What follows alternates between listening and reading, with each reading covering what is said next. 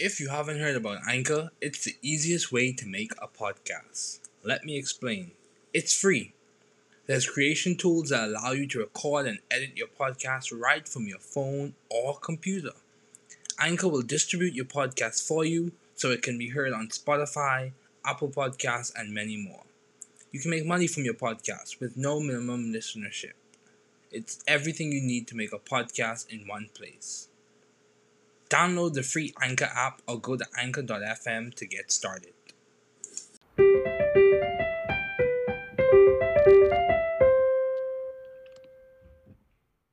Welcome to the new Chemist. We're glad you're listening. Feel free to download this podcast on Apple Podcasts, Google Podcasts, and Spotify. Here on the new Chemist, we discuss chemistry, which simply put is the science of change, as well as careers, community research, and COVID-19. We're happy you're tuning in. My guest today is Dr. Bladmir Ramos. Thanks for joining me today. It is good to hear from you. Just briefly, I'll inform my audience about you. Dr. Bladmir Ramos-Alvarado is the principal investigator of the Interfacial Phenomena Lab at Penn State University. He's a member of the Materials Computation Center at Penn State and an associate of the Institute for Computation and Data at Penn State. Dr. Ramos obtained a bachelor's and master's degree both in mechanical engineering from the University of Guanajuato in Mexico in 2009 and 2011, respectively. Later on, he continued his education at the Georgia Institute of Technology, where he obtained a PhD and a master's degree in mechanical engineering in 2016. After brief postdoctoral and instructor appointments at Georgia Tech, Dr. Ramos joined the Department of Mechanical Engineering at Penn State University as an assistant professor in May of 2017. Please welcome Dr. Bladmir Ramos-Alvarado. Thank you, Dr. Ramos-Alvarado, for joining me today. It's good to have you on. So, what has been some of the most beneficial advice you have received? All right. Well, first of all, thank you for having me. Let me see, some beneficial advice. Usually they come from my mentors, and I have had many of them. And the most beneficials came from President Peterson, the president of Georgia Tech. He didn't have to say a lot. He would mentor me with his example. So being humble, honest, and disciplined. That's the best advice that I received from him. Okay. Yeah, that's very important. Yeah, because I think I come to understand that, those three attributes will carry you a long way in your academic career. So why did you choose mechanical engineering as a field to do your doctoral studies in? Oh, that's a funny story, because actually when I chose my major when I was going to college, I actually didn't want to be an engineer. I wanted to be a physicist, but the physics school in Mexico was not in my hometown, so I had to travel somewhere else, pay rent, and support myself there, and I couldn't afford it.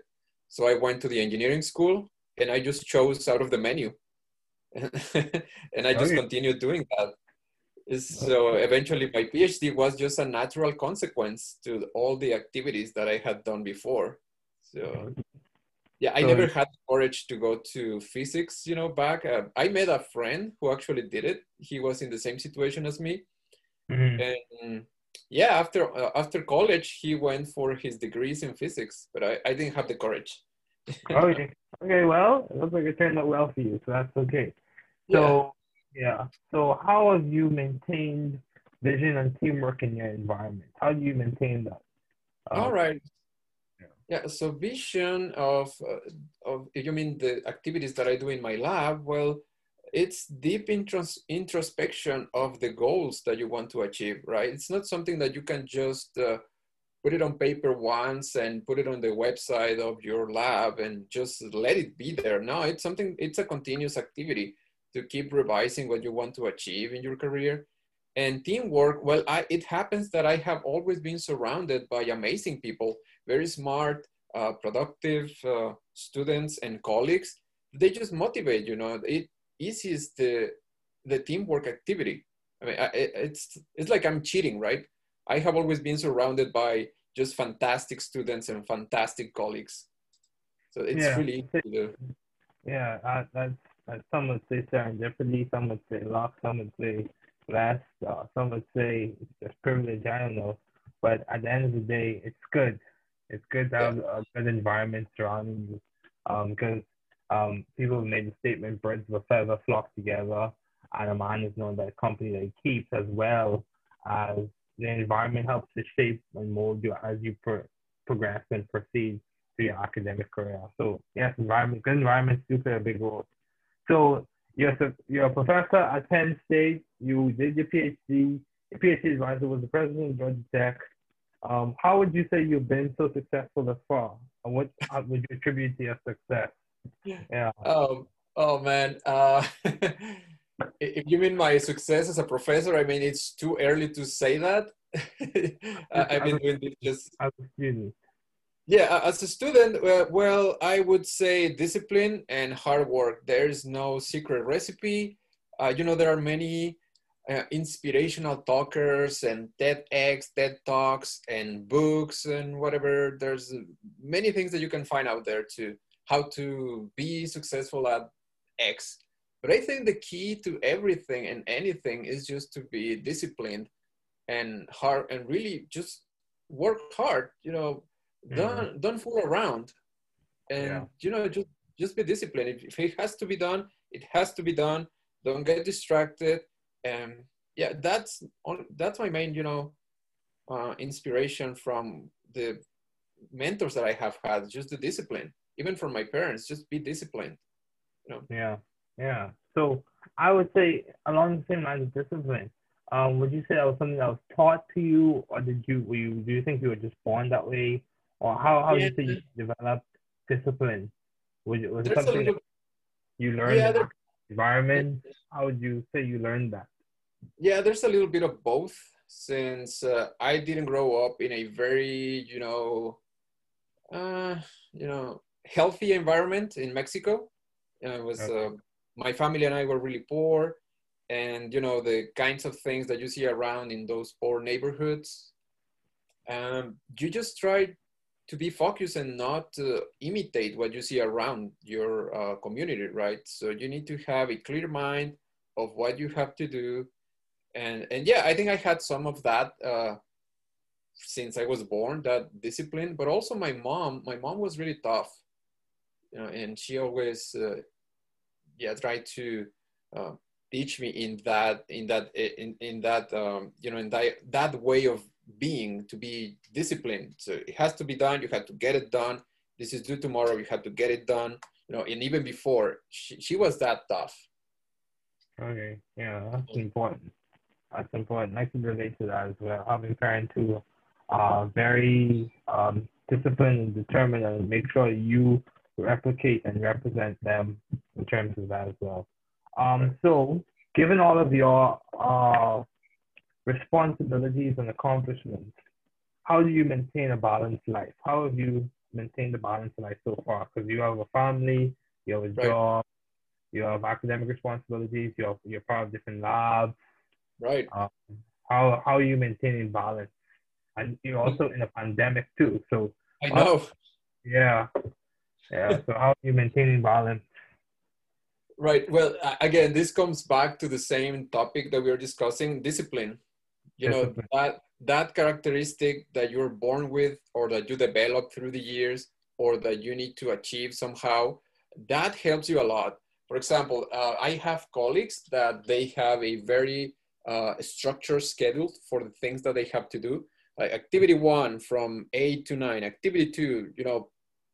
I don't do things like that to divide the activities. Sometimes it takes more time, but you need to be aware of all your responsibilities, as you're saying.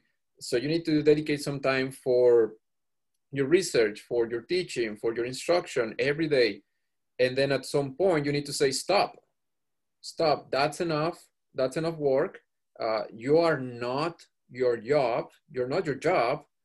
It's time to go take care of myself, go take care of my body, working out or running, whatever you like to do, play some sports, whatever it is that you have to do to take care of your body and your mind. If you have to go to read, if you have to go watch a movie, right? Turn on the TV and see what's on. If you like to listen to a podcast like this one, right? Take care of your mind, and then Yeah. take care of your family. They, Yeah. kids, they're growing up. They need to see their parents around. You need to play with them. You need to teach them. You need to share time with them. And then there's, your spouse. And you have to also you have to be a husband. You have to be there. You have to be supportive. You have to help with the responsibilities of the house. And at some point, as I said, it's discipline. And specifically in the field of academia, you can work nonstop. It's a fact. Yeah. You can go on and on and on, and it's a never-ending job. It's really hard to say, okay, this is over. How can you tell it's over? Right? Research never over. There's always Yeah. there's more that you can do all the time, and Yeah. also teaching and your but at some point you need to say, stop. This is enough, and then you keep moving on. But again, this comes back to the discipline aspect. And So how are you able to find a benchmark or a landmark to stop? How are you able to do that? Because you said it must never end. Or do you have it like structured in your day that this is my cutoff time? How do you stop? right. So at some point, I would say, I mean, maybe I do have some kind of a structure. So let's say 6 p.m., 5 p.m., whatever was done was done. It's time to go upstairs. Well, now I'm here in my basement working from home. So it's time to go upstairs, be with the family, help out with the dishes, with dinner, and then have some time with my spouse, some time for working out. I think it's just straight cut. It's a time of the day. That's it. That's it. Okay, I didn't finish this. Well, that's your problem. That's your problem for tomorrow. Yeah, I agree. And next day you have to work harder. If not, this is going to be piling and piling up. Yeah, that's true. So even as a graduate student, because I'm just starting graduate school and I am progressing through it, of course it's a different modality, different level of work, a different Right. amount of rigor with chemistry. So how were you able to find balance as a graduate student? Right. So as a grad, Yeah, as a graduate student, how were you able to find balance, even at Georgia Tech? right. So as a grad student, I already had a family. So my first boy was born during my second semester of PhD studies.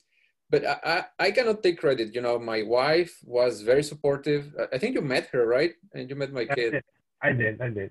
Yeah. So she was very, very supportive. We had a very good division of labor at some point that it has to be put out on the table, right? So, you know what? I'm doing this thing. It's taking a lot of time. It takes plenty of cognitive abilities to be in the lab, to be doing research, to, taking classes and whatever.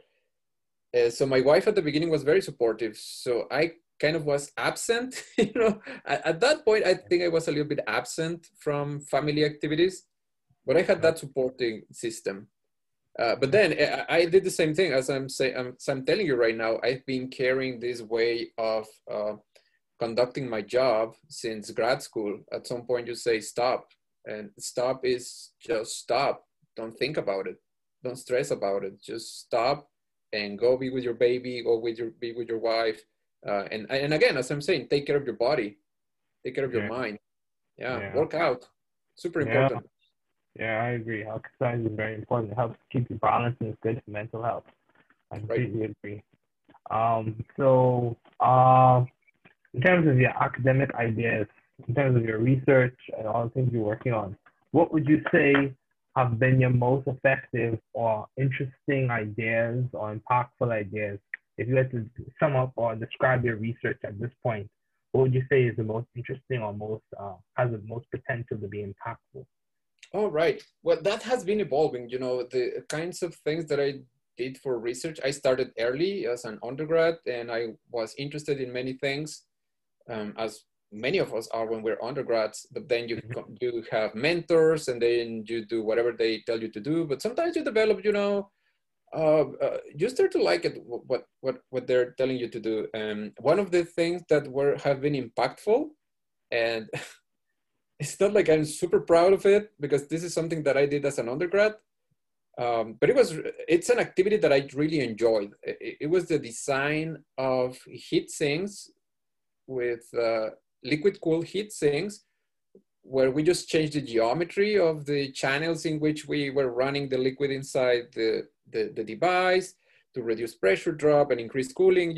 I don't want to go into the specifics, but that research came out to be a conference paper, 2 conference papers, and 1 journal paper that has received over 100 citations right now. And wow. Yeah, that was my undergrad research. And, I was just having fun. Yeah, I honestly was just having fun.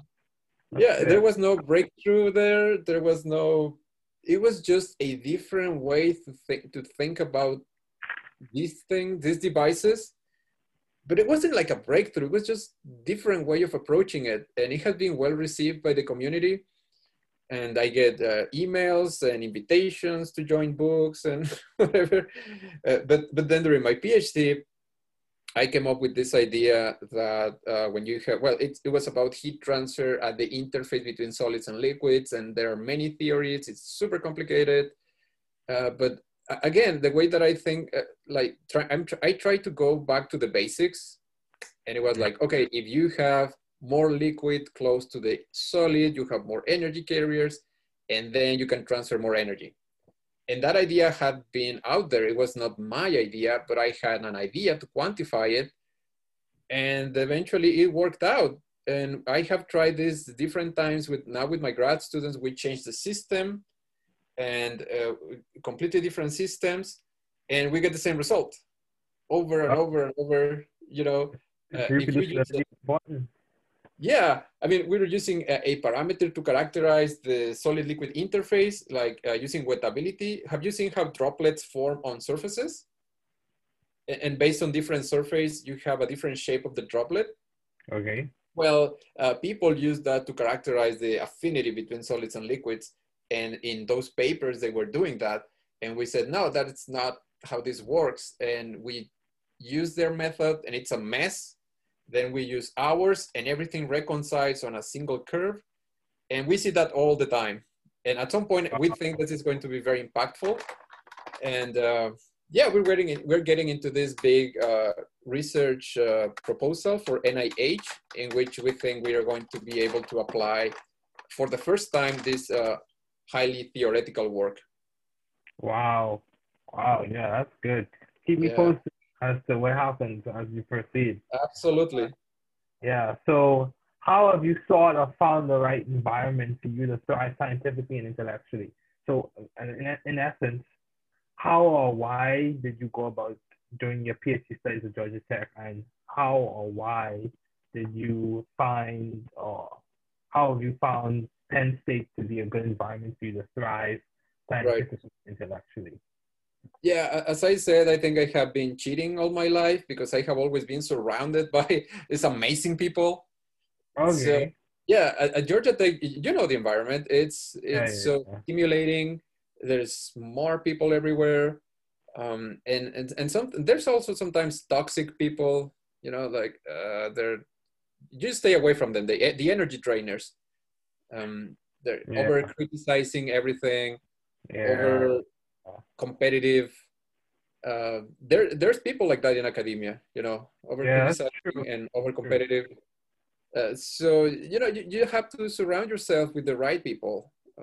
People that are stimulating to your cognitive abilities, to your ideas, where you can discuss. So at Georgia Tech, you have that. And at Penn State, it was different. Georgia Tech it's an engineering school, highly technical, super accomplished people everywhere, highly successful people everywhere. I'm not saying that at Penn State, that's not the case. That's exactly the same thing. But here, this is more diverse. Georgia Tech, it's tech, right? It's an institute of technology. Yeah. Even though we don't even call it a university, right? And we get angry when they say Georgia Tech University or something like that. It is Yeah. not a university. It's a technological institute. Yeah. Penn State is a university. We Okay. have lawyers, we have medical school, we have a biomedical school, we have biologists, chemists. It's such a rich environment to find collaborations, to Mm-hmm. have a different point of view. So when I left Georgia Tech, it was like a big group with similar ideas in the field of heat transfer. And it was like always going over the same thing, over and over and over the same thing with small variations, looking to get bigger projects and whatever, but it was always the same thing. When I came to Penn State, I realized all the diversity, the different ways to approach the same problem, the different collaborations that you can get, and the input from experts that sometimes verify your ideas. You know, like I have this idea and I don't know how this works. And at Georgia Tech, I was surrounded by engineers. And then here I can contact a biologist, I can contact a physical chemist, a computational chemist, and they have much better insight into the things that I want to know about. Yeah, So, that's true. yeah. That's true. Yeah, that's good. Diversity is important. And I don't know. You said that you feel like it's as if, and I'm sure you're saying this jokingly, of course. You said you feel as if you've been cheating. I don't know if I would say that. I'd say it's probably just been serendipity or just good fortune on your behalf. Yeah. So Right. yeah, Yeah. yeah, yeah, dude. But it's definitely good. Definitely good that it's working out. So how do you maintain a view of the bigger picture in your career and in your life in general? So given all the obstacles that people have to face, especially now with the pandemic, how you maintain focus on the bigger picture, thing that keeps Right. you optimistic. Right. So I think it's the same thing for both, for career activities and for personal life. You need to take a moment. You need to stop. You know, our lives are super quick. Everything is fast paced. Things are changing quickly with this pandemic, with what's going on in politics, with everything. So at some point, as I'm saying in the job activities, you have to say stop. You have to stop. You have to have a deep introspection of where you want to be in your career, where you are, and then in your family, right? At this point, realizing, okay, I have two small kids going to school. This is what they need. And don't stress about, for example, like other colleagues, oh, they need to learn calculus. They're 7 years old, right? So, Yeah. that's a way of keeping the bigger picture, like seeing where you are, where you have to be, and how you're going to get there. And that takes time. That takes time for you to stop working on whatever you're doing, on overstressing on whatever is happening, and have, some time to think, right? And establish a Yeah. plan. Yeah. And Yeah. this is, again, coming back to the discipline aspect of how you have to behave in your personal life and in your professional life. Yeah. Yeah. That's very important. Yeah. Very, very important. Like from my background, like I have a faith background. So one of the things they say is, they say, it's important for you to one of the verses that says, write the vision and make it plain. So you have to set down goals, you have to write a plan, you have to establish it, and that requires a lot of deep thinking and deliberation. Yeah, Right. it does. Yeah. So in terms of your long-standing interests, how would you, if you could sum it up in short, what have been your long-standing interest in the field of mechanical engineering? Has it been thermodynamics? Has it been like heat transfer, interface heat transfer? What has been your long-standing interest throughout the Right. entire career thus far? Right. It has changed. As I said, I have morphed into different interests through the years. So it began with renewable energy, believe it or not. Okay. Yeah.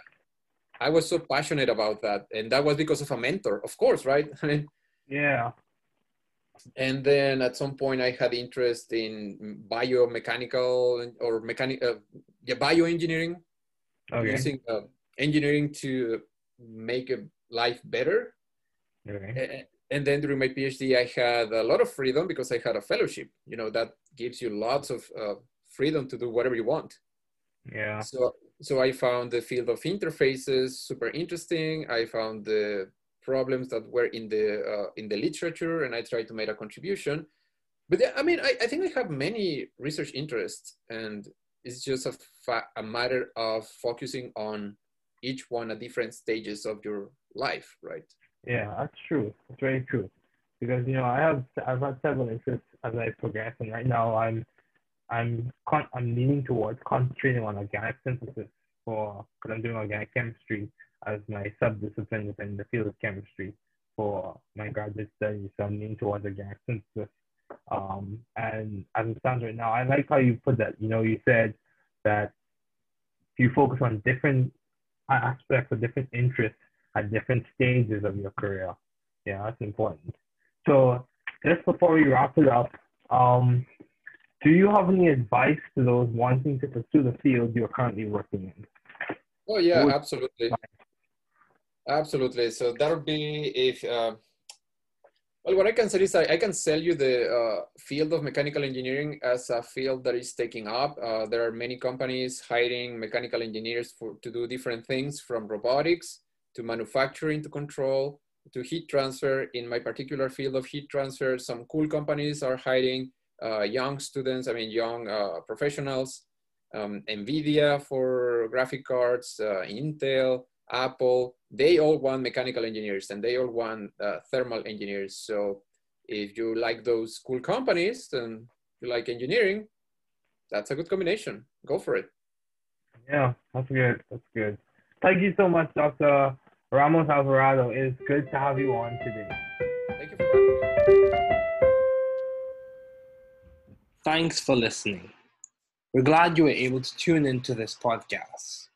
Once again, this is The New Chemist, where we discuss chemistry, which simply put is the science of change, as well as the other sciences, careers, community, research, and COVID-19. Thanks again for listening. Note, the views on this podcast represent those of my guests and I.